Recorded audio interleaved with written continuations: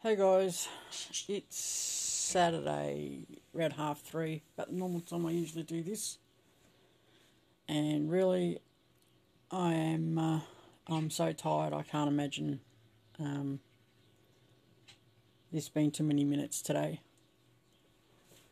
But anyway, so I've just done a post on Instagram talking about chasing down design ideas. And it wasn't a huge post, it was just a simple thing that I have been trying to resolve now for probably the best part of 2 years. And it wasn't until I was out in one of the local pine forests today that I actually figured out the easiest way to do it. And what it is, it's a little 3D pine tree that I make for kids' play sets.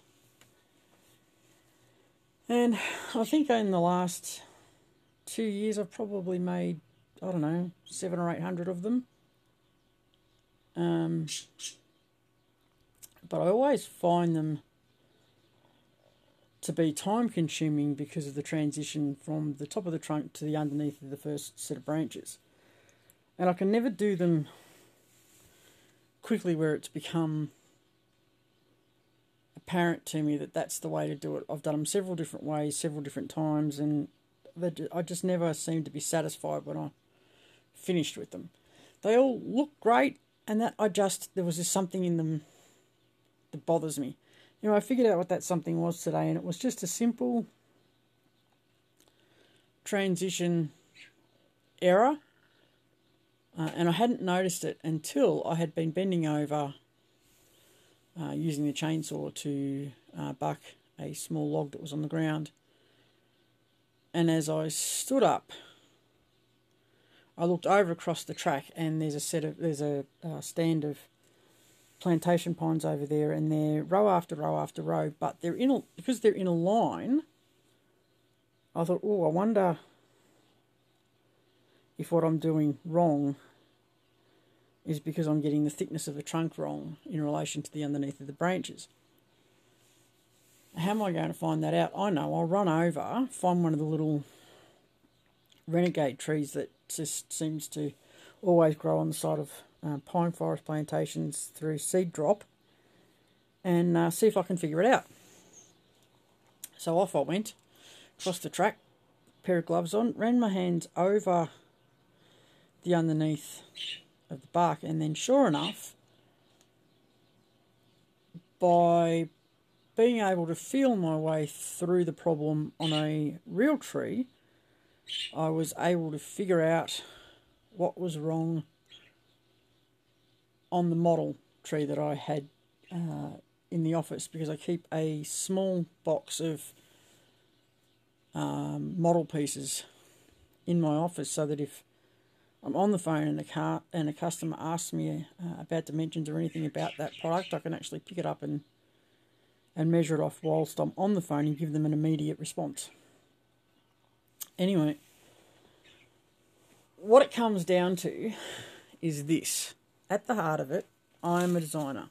I will always be a designer. I will always be a maker. That was my chosen profession long before I ever lost my eyesight.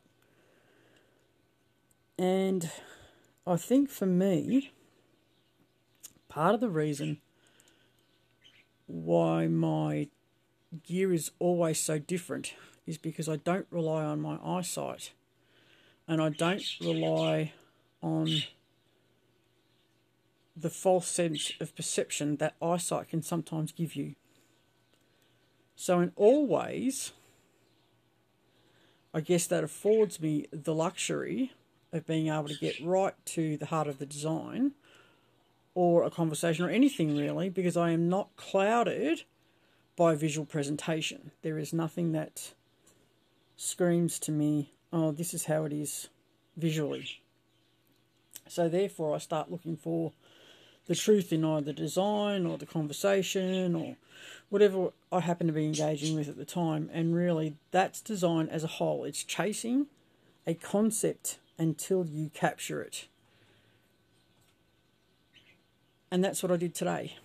Now, I made that model, winter of 2017. So about this time in 2017. And it's been sitting in the box. It's been out of the box a few times because, you know, having to talk to customers and things. And I have a template for it that I use when I am putting the pattern on wood. And I ran home and I grabbed the box down off the shelf, and I immediately sat down and closed my eyes. And it's stupid because I can't see. There's no need for me to close my eyes, but when I close my eyes and I simply let my hands do the design work, I can sometimes, and most often, overcome whatever problem it is because I can feel my way through it. And when I've been afforded the luxury to be able to feel the real thing and then come back and apply what my muscle memory remembers of that to the model, I was very easily able to spot the flaw. And once I was able to spot it, I have just now taken down my set of carving knives off the shelf, and I've reshaped the bottom of that tree. Well, actually, not that particular tree, but another tree I had here that's near identical. And lo and behold, design issue fixed. And really, that's what design is. An iteration of design really is. It is keeping at it and keeping at it and keeping at it until you have resolved all what you consider to be all issues, and that you are happy with the design. Because really the authenticity and the presentation of the product will be directly proportionate to how happy you are with your own designs. And for me right now, absolutely chuffed with that design. So I have an order for those for next week.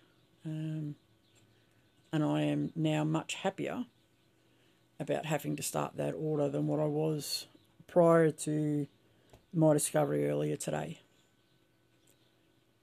So onwards and upwards. Day 2 of haul. The physical stuff is over. I still have several hours to go in the office to prepare to fire up the machines again next week. I have a veritable truckload of orders I have to get through. So it'll be all systems go, and it'll be trees or us. So with that, I shall say thanks for listening, and I will chat to you tomorrow.